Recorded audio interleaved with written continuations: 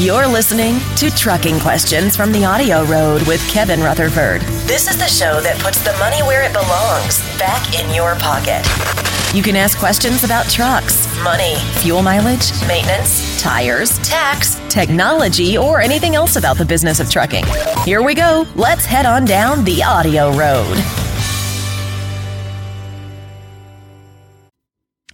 You know, lately, over the last month or two, I've had a lot of requests from people on Facebook and email and other places. They're new to the show. We seem to be picking up a lot of new listeners, which is exciting. I mean, we certainly love our regulars, and it's nice to see new people getting involved with the show and enjoying it. And a lot of them have asked me what my background is, because I answer questions about, mechanical stuff and numbers and accounting and taxes and business. And so I've had a lot of requests, just what is my background. So once in a while, I'll run through it. So I'm third generation owner operator. My grandfather was an owner operator literally when the seats were wooden benches, and these aren't, stories. This is the way it was. And a trip across the country, and my grandfather's actually leased to one of the moving companies. A trip to the West Coast from the East Coast back then was measured in weeks, not hours or days. It was weeks. There were no interstates. So my father was an owner-operator on and off, never very successful at it. Unfortunately, my father was a fantastic mechanic, and I learned so much from him mechanically. He just wasn't very good at business, and he wanted to own trucks. He just didn't really know how to run a business, and he would buy a truck and run it till he was out of money, and he'd go get a company job somewhere, mostly union, and went back and forth. But I learned a lot from him about trucking, and I bought my first truck when I was 22. And by the time I was 28, about 6 years later, I had 11 trucks. I had a brokerage. I was brokering some freight. I had a service truck that was running around doing mostly washes and lubes and some light repairs, mostly on our trucks, but we also contracted out other work as well. And I ran that business for a couple years, but I really I just didn't have a clue how to run a business. Really, I didn't. I had a lot of ambition. I worked hard. I put in a lot of hours, but I was really going nowhere. In fact, by the time it kind of ended, when I had 11 trucks in the brokerage and the service truck, well over $1 million that year, probably closer to $2 million, and I was broke. I was worse than broke. I was $60,000 or $70,000 in debt if I counted taxes and credit cards and everything. And I kept buying trucks, thinking that was the answer. Well, if I don't have enough money, buy another truck. And I was really going backwards.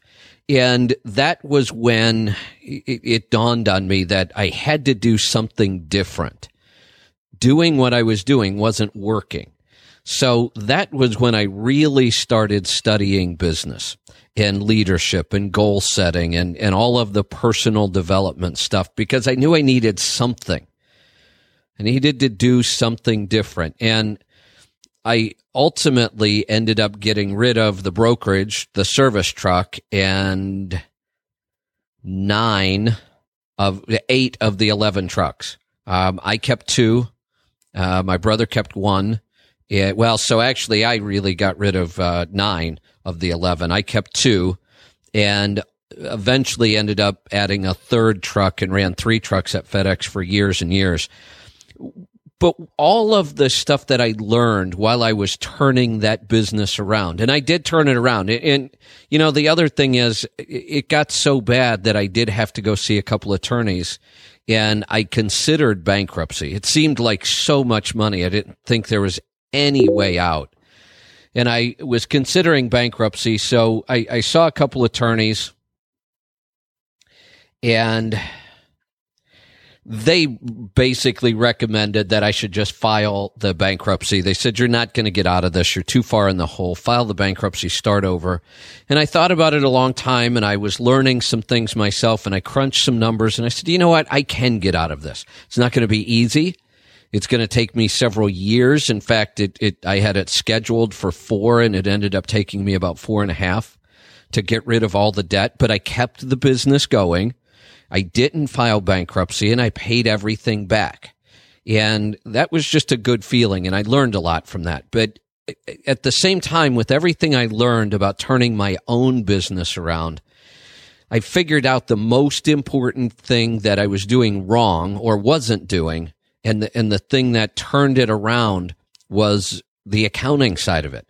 Understanding the numbers, having a profit and loss statement so that I could make better business decisions. That's how I turned this around, by the numbers. And I was so convinced that that was the way to run a business, and it really is, that I started doing it for some of my friends too. I started doing their accounting, and then I had so much demand for it, I started a business and was doing accounting for literally a couple thousand owner-operators. And ran that business for years, learned a lot, tremendous amount of information, being able to work with that many owner-operators and see all the different operations and see all the different numbers. It was really where I learned a lot about all the different segments in trucking and reading financial reports and helping people run the business. And then in 2007, when I got the chance to do the radio show, I sold the accounting company. So since 2007, we've really been focused on the show and the tribe and developing our products and developing our services and helping owner-operators succeed. So if you're new to the show, if you're wondering what my background is, that's it in a nutshell. Coming up on, let's see, I bought my first truck in, I think it was late 86. So, we're not far from 30 years that I've been messing with trucks and working with trucks and helping owner-operators run their business. Let's see. Let's get to a phone call before I've got to get to a break. Let's start off in Idaho. Jeff, welcome to the program.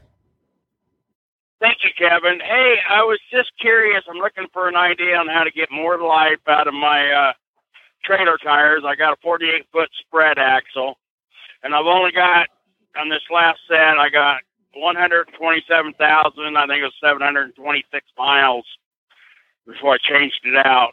And what's happening is the scrub, they're scrubbing it at an angle, and I just change them out in a set. But I'm kind of leaning towards maybe a lift axle, or I wonder if just making a super single, if that would help that problem with the turning radius of the spread. It will a little. The wide singles actually turn easier than a set of duals. And the quickest example of this, if you ever get a chance to grab a couple converter dollies for doubles, one with duals and one with wide singles, you will be amazed at how much easier it is to handle the dolly with the wide singles. Turns easy, rolls easy. That's a possibility. I think I would go with the lift axle first, though, and maybe even both. Okay. Ultimately, you might want to end up with both, but the lift axle will certainly help a lot, and it's pretty inexpensive. Okay. Can any trailer be converted to a lift axle, or does it matter on the side of the airbags or anything? Well, anything can be. It's just a matter of, there are some where it might not be quite as cost effective, or it might be a little more in depth. But yeah, anything could be converted. Okay, I'll look into that. I got to unload in Salt Lake. I'll swing by a trailer shop down there. Okay, that's what I'll do. Hey, I was wanting to say one more thing. You got those guys that are on you saying you need to learn more about the emissions and all that crap. Yeah. I think what they're looking for is kind of like a show. Did you ever listen to the Car Talk with Click and Clack, the Tappet brothers on NPR? Yeah, love that show. Yeah. I think that's what they're looking for, is the show kind of like that. And we've tossed around some ideas of doing a show like that and bringing in some of the top mechanics. So, Bruce Mallinson and Mike Beckett and other people we've worked with over the years, and have them be a part of the show and consultants. And we would dig deeper to try to solve problems. I think that's a great idea. The problem is, I've looked all over the country. Nobody is fixing these trucks. So we could do the show all we wanted, but we would be in the same boat. I would still be taking these calls and saying, sorry, we don't know what to do. As a matter of fact, I have a story about that, and I'll talk to you about it right around the corner. So don't go away. We'll be right back. I'm Kevin Rutherford.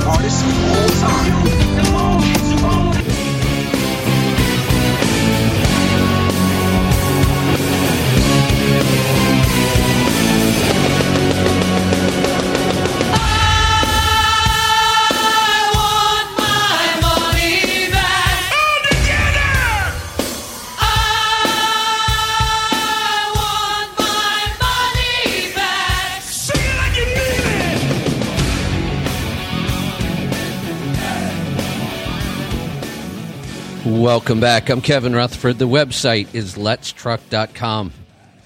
The phone number, 8888 Road Dog.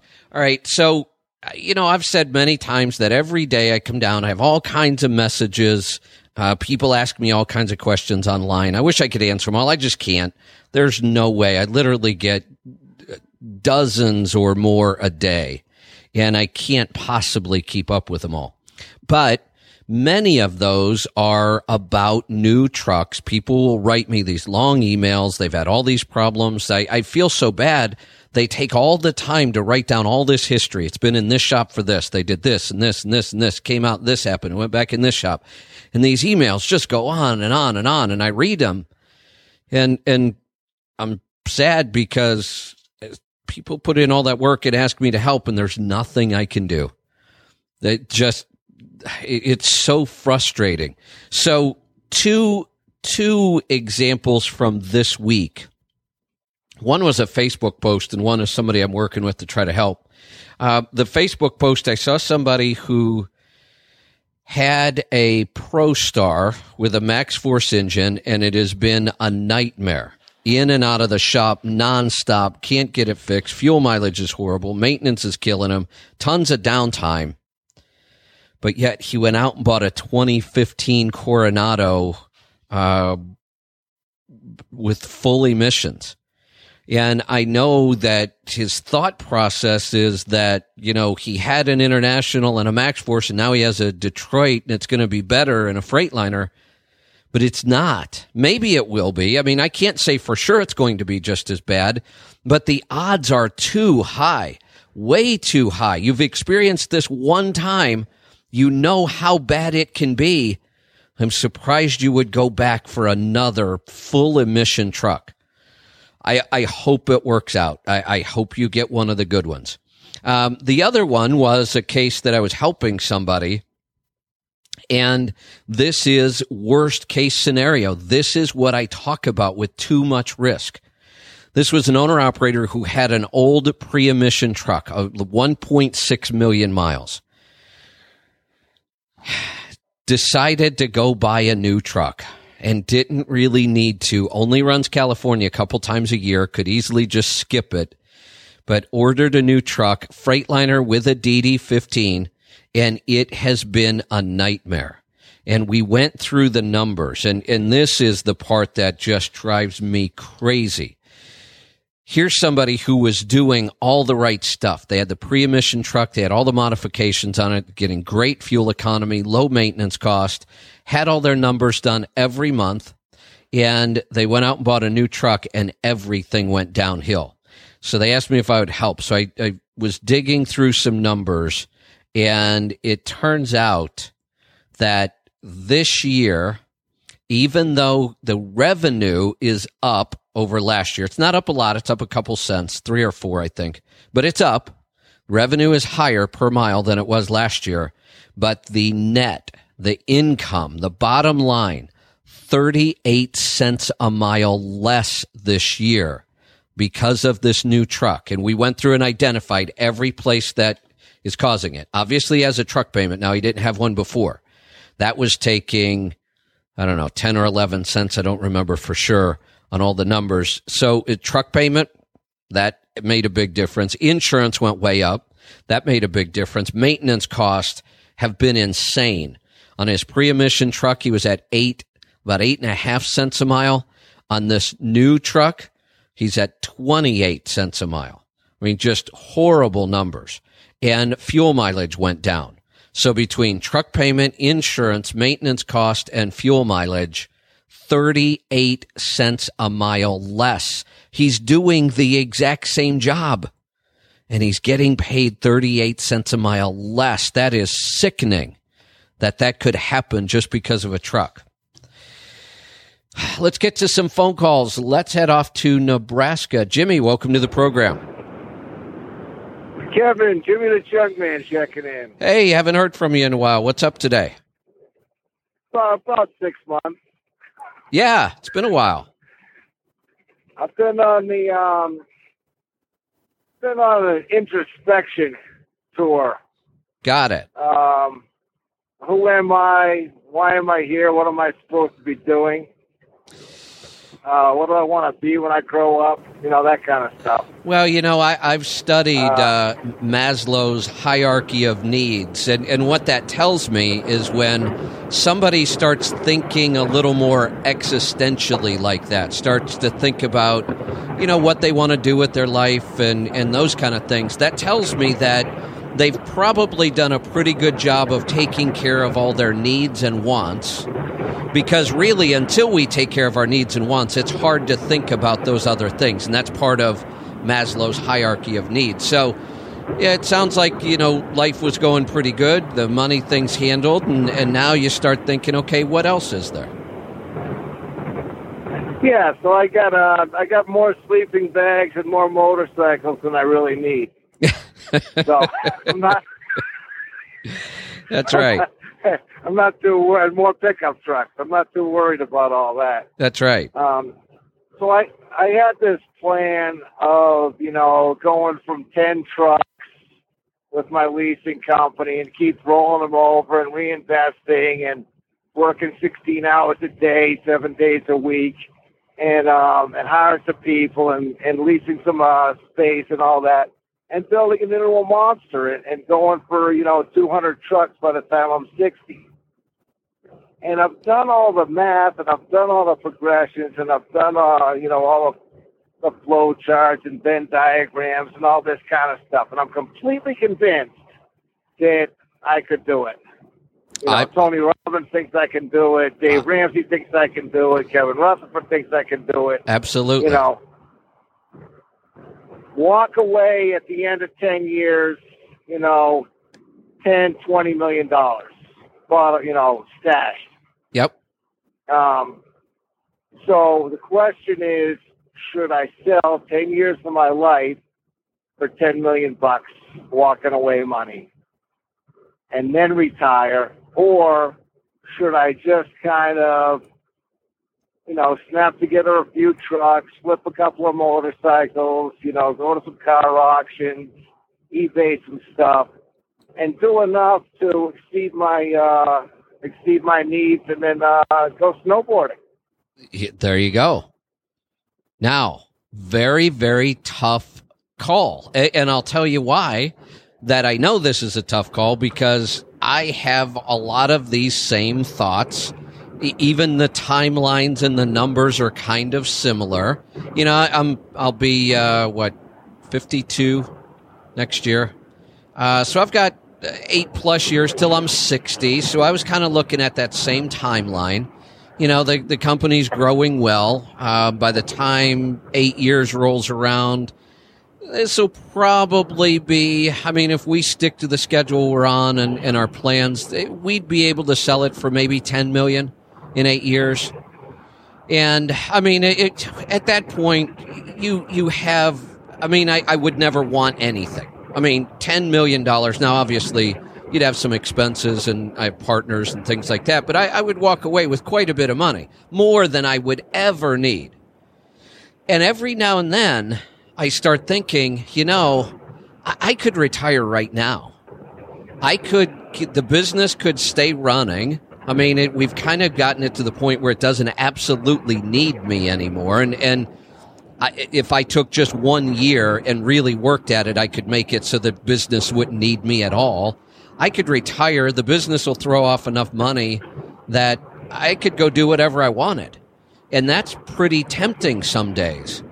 And, on those days when everything just isn't working very well and it's just too much work and things are going wrong, and those are the days where I think, you know what, I could just hang it up right now, retire, go, do a bed and breakfast or something else that isn't nearly as much work, go goof off.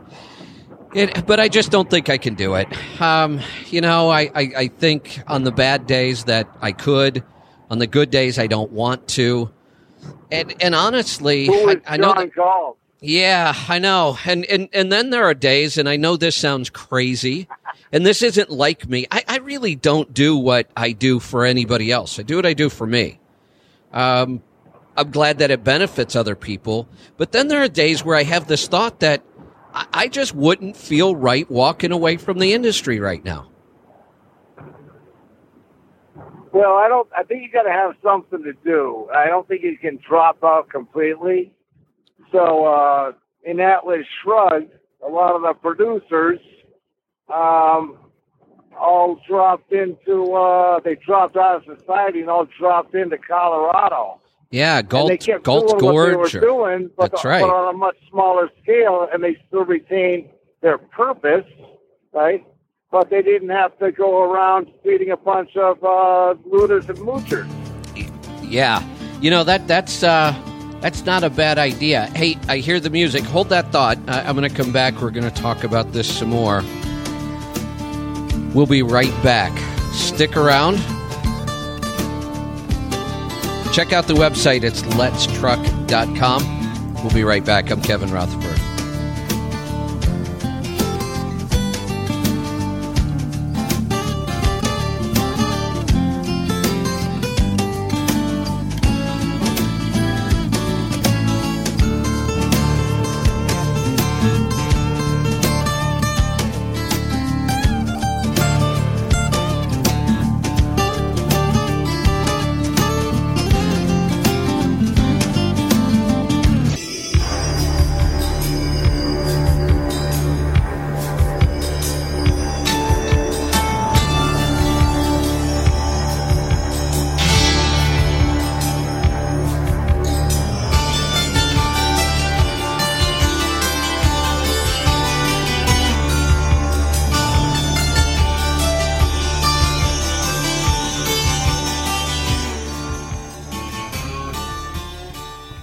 Welcome back. I'm Kevin Rutherford.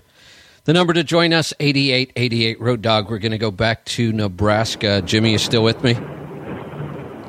I'm still here, Kevin. I think we're seeing a trend in business that instead of everybody, the goal being this huge business that just keeps growing and growing and getting bigger and bigger just to get bigger, I think you're seeing more entrepreneurs who are designing their business to be the way they want it to be the size that brings in the amount of money that they like and gives them a purpose and keeps them busy. And I can see myself doing more of that, not quitting, not selling out, not retiring, but maybe just kind of customizing my time more and still running the business, but maybe just keep making the business better, but it doesn't necessarily have to get bigger. Yeah, like what Tony was talking about. You start the business, you make the money, and then you plan your exit strategy. I'm just kind of turning the flame down and just going, working on one truck at a time, and finding the right home for the truck, and then teaching these guys. Like I've been in contact with a couple of my prize students this week, JJ and Stackawak, you know, and one of them's over there at Landstar. He's using Huey G's old truck. That thing's still going, pre-emission truck, right? He called me yesterday. Yeah, $1.93 all miles. His expenses are less than $1 a mile. Knocking out 100,000 miles, taking 2 months off, and he's clearing over $90,000. Right? Yeah. When I first started talking to that guy, he was a company driver. Didn't know how he was going to break the cycle. Yep. Yeah, and now this other guy, JJ, he's driving Old Blue, and he's on a pretty sweet deal over at Dart on a mileage contract. He's making sick money, and he's at 9.8 miles to the gallon. Wow. Yeah. For the year, not for a day, not for a microsecond on an instant scan reach. For the year. The year. Real gallons, real miles. Yeah. That is amazing. That truck's got like $1.3 million, $1.4 million on it right now. Right. Yeah. And let's think let's think about that too, because let's talk about that truck. It's got $1.4 million close to it. But what is the worst thing? I mean, and I don't mean it burning to the ground or getting in an accident, but mechanically, what is the worst thing that could happen to that truck? We could lose an engine, right? You get excessive blow-by, so that you got to justify a rebuild, or you put a piston through the side wall of the block. Yeah, let's say we put a rod through the block. So what? $35,000, yank a motor out there, throw another one in, or just go buy another truck like it, except you've got so much into that one. I would yank the motor out, throw another motor in it, and be on down the road in a couple days. Problem solved. I could buy that truck at the auction for $12,000, right? And we can bolt a lot of the stuff from Old Blue onto the other truck. Yep, and that's worst case. Now, when you go buy $140,000 new truck, worst case is much, much worse than that.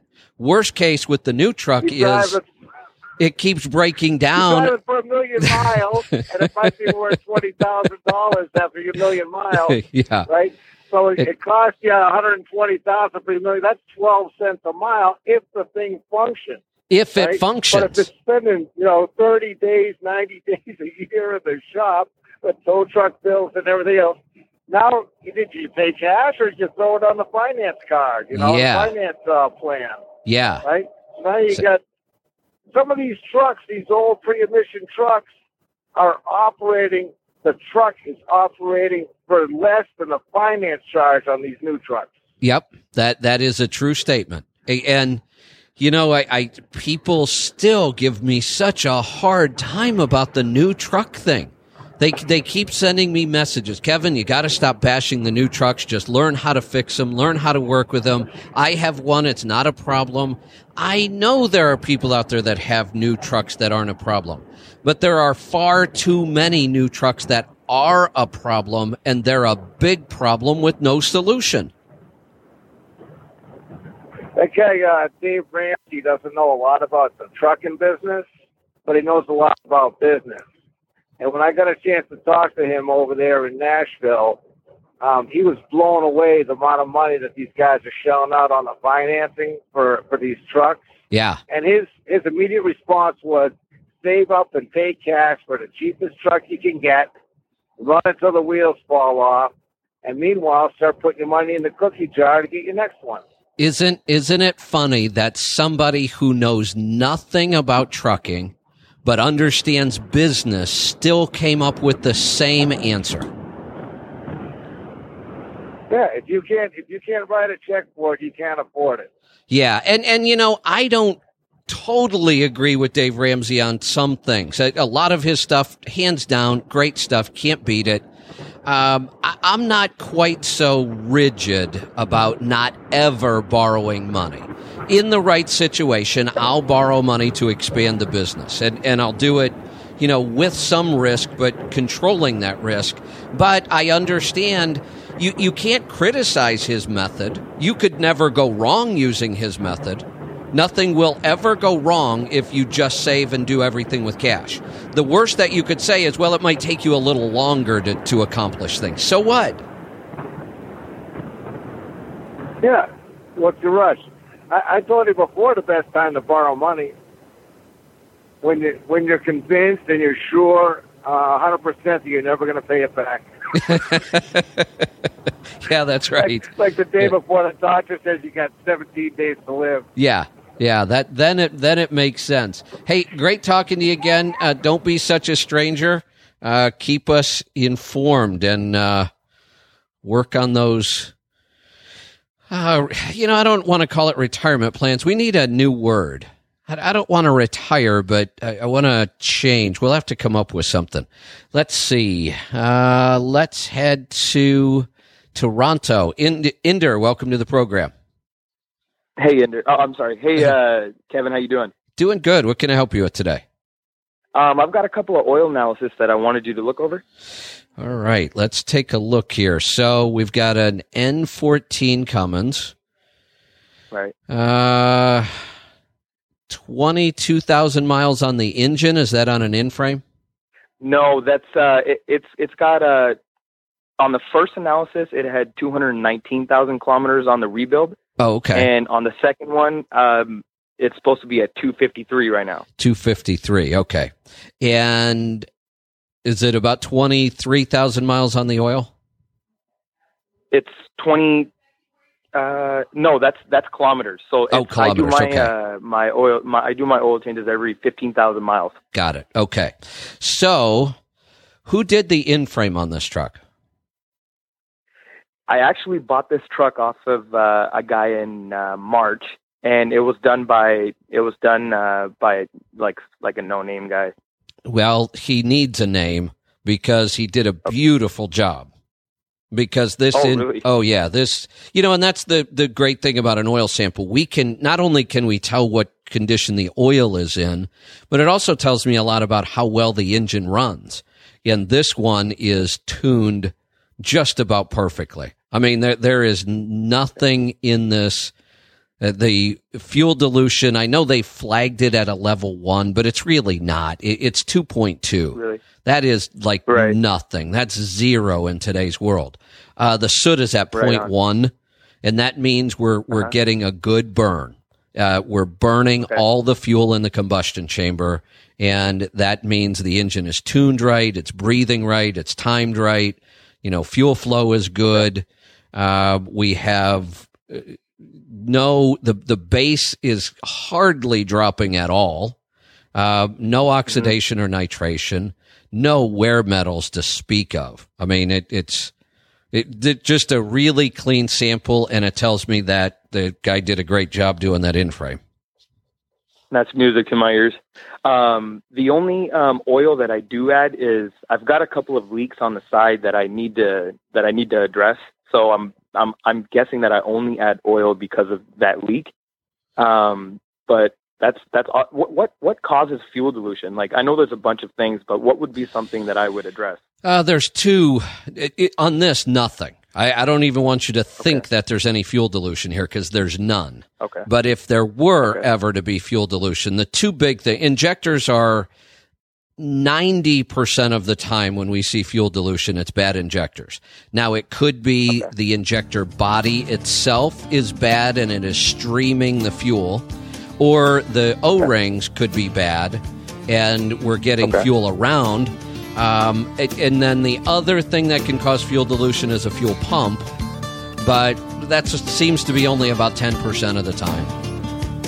Okay. And well, I appreciate that a lot. You are welcome. I hear the music. I've got to get to a break. We'll be right back. Stick around. I'm Kevin Rutherford.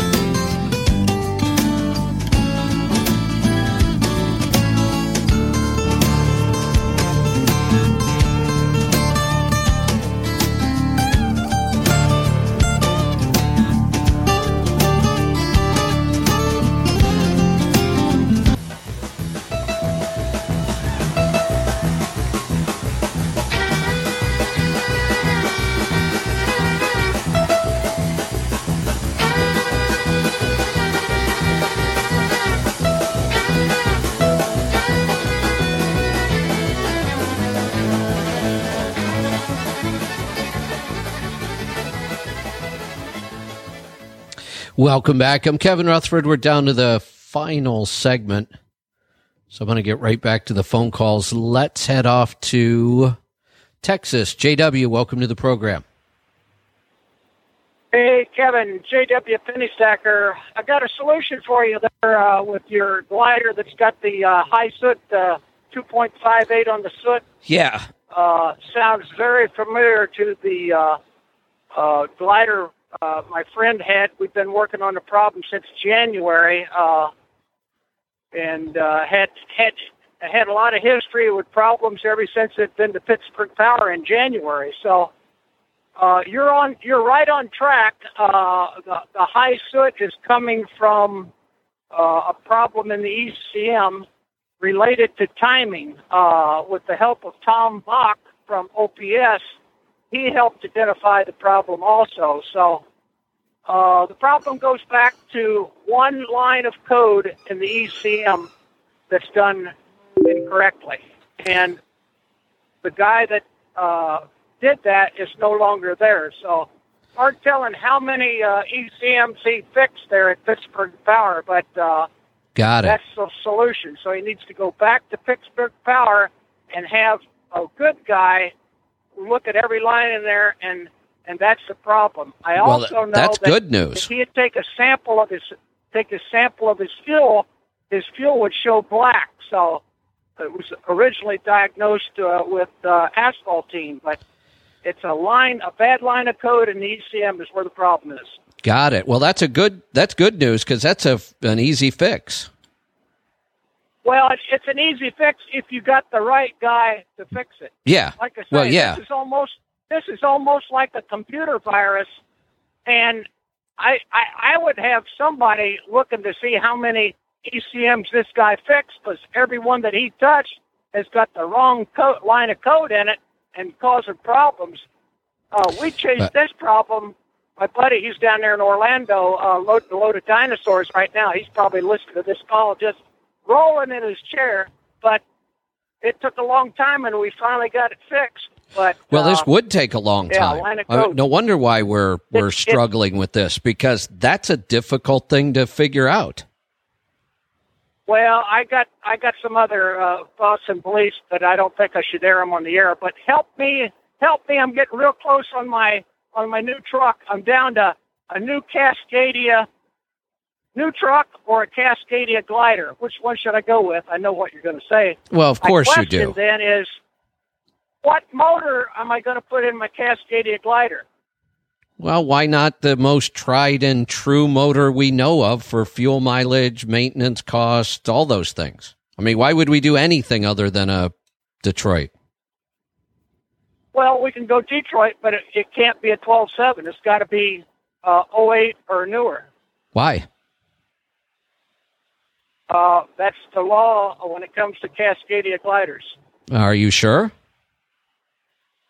Well, I'm not sure of anything. I'm working on my fifth salesman as of Monday. So okay, because we'll find out. I can't say a lot yet, but I do know that there is a possibility, and it may have already been done. I've been so out of touch on the glider side because we've had so much else going on. But I was talking to several companies who were going to be building Cascadias with 12.7s.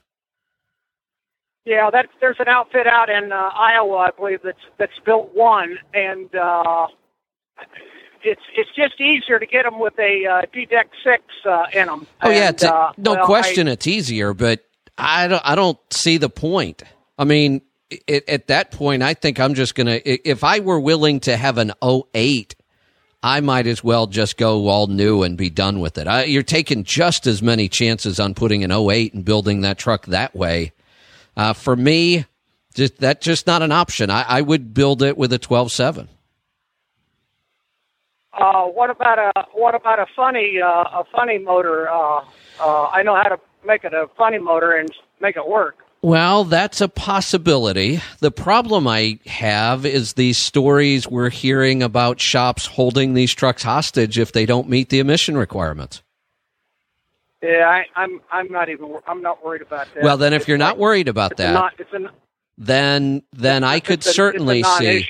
Okay, if that's a non-issue, then yeah, I could see building it with a 14 liter that's been repaired properly.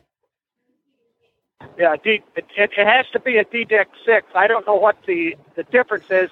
In order for it to plug in properly to the cab chassis, it needs to be a DDEC 6, and I could make a funny motor out of that. Yeah. Now, if you could do that, then I'd be all for it. And as long as, you're not worried about it, in the shops, and I can understand, as long as we don't take it to those shops, we wouldn't have to worry about it. But yeah, building it with a modified 14 liter, that'd be a great idea. Yeah, I've got right at 300,000 on this microblue motor here, and not a lick of problem. Since we made a funny motor out of it in 5+ years. So yeah, good. It's good. Well, good luck with that soot problem, but that is solution, and you want to mark that down because, well, it could be a reoccurring issue. So I am going to follow up on that. I appreciate the heads up, and that would be wonderful that this could be. You know what, though? See, there's a problem here because of these 3 trucks that we're talking about. Yeah, see, this can't be a Pittsburgh Power issue. These 3 trucks had the problem before they ever went to Pittsburgh Power. 2 of them have never been to Pittsburgh Power. Only one of them has. And it had the fuel mileage problem before it was ever in there. Pittsburgh Power did not do the ECM originally. Pittsburgh Power tried to solve the problem and got it better, but it still wasn't where we expected it to be. But the other 2 trucks, Pittsburgh Power never touched them. So that may be an issue, and I'm going to follow up on that, but that wasn't the issue with any of these trucks. Let's go to California. Ken, welcome to the program. Well, hi, Kevin. Thanks for taking my call. I've talked to you several times. I've been listening to you for a long time, and I do appreciate everything you do. My question is actually, I just want to know if you have any recommendations or know anybody that has a good shop to take their trucks to in Southern California, mainly in the Inland Empire area, because we had just lost our shop that we take our trucks to.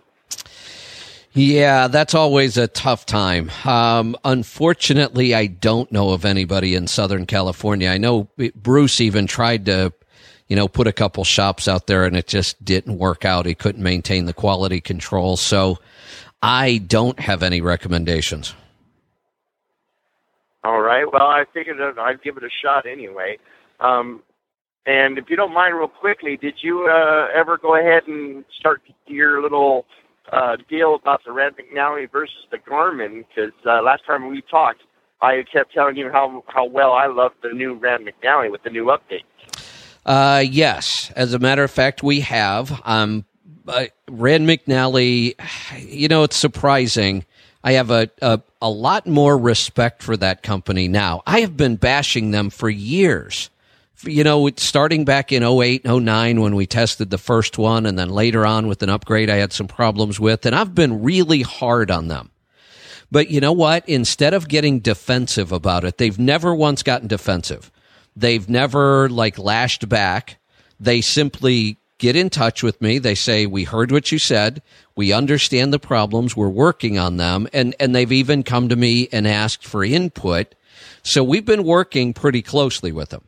Their new unit is just so much better than the others. I love their features.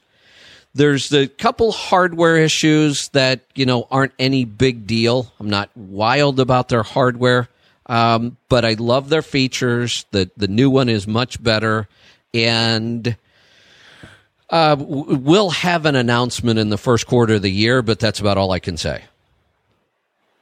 Oh, I totally agree with you. I'm glad to hear that because that's how I felt about it too. And at the time I had spoke with you, you were just like, I don't know, we'll see. So well, I was anyways, I was taking my call. Yeah, you're welcome. I was so frustrated, and yet they just kept stepping up to the plate. 90 seconds. And it was just amazing. And I really, I just have to give them a lot of credit for just sticking to it, stepping up to the plate, fixing their problems, and making the product better and better. I mean, it really, that's what I expect companies to do, but very seldom do you see that happen. And especially, when I bashed them so hard. They could have easily gotten defensive about it. They didn't. They just said, we understand, we'll fix it. And we worked with them on it, and it worked great. So we will have some announcements along those lines in the first quarter, but that's about all I can say right now. So the clock says I've got to get out of here, and I will see you back here tomorrow. Same time, same channel, right here on the Road Dog Sirius XM 146. Be safe, be profitable, do the hard work, and master the journey. Good night, everyone. I'm Kevin Rutherford.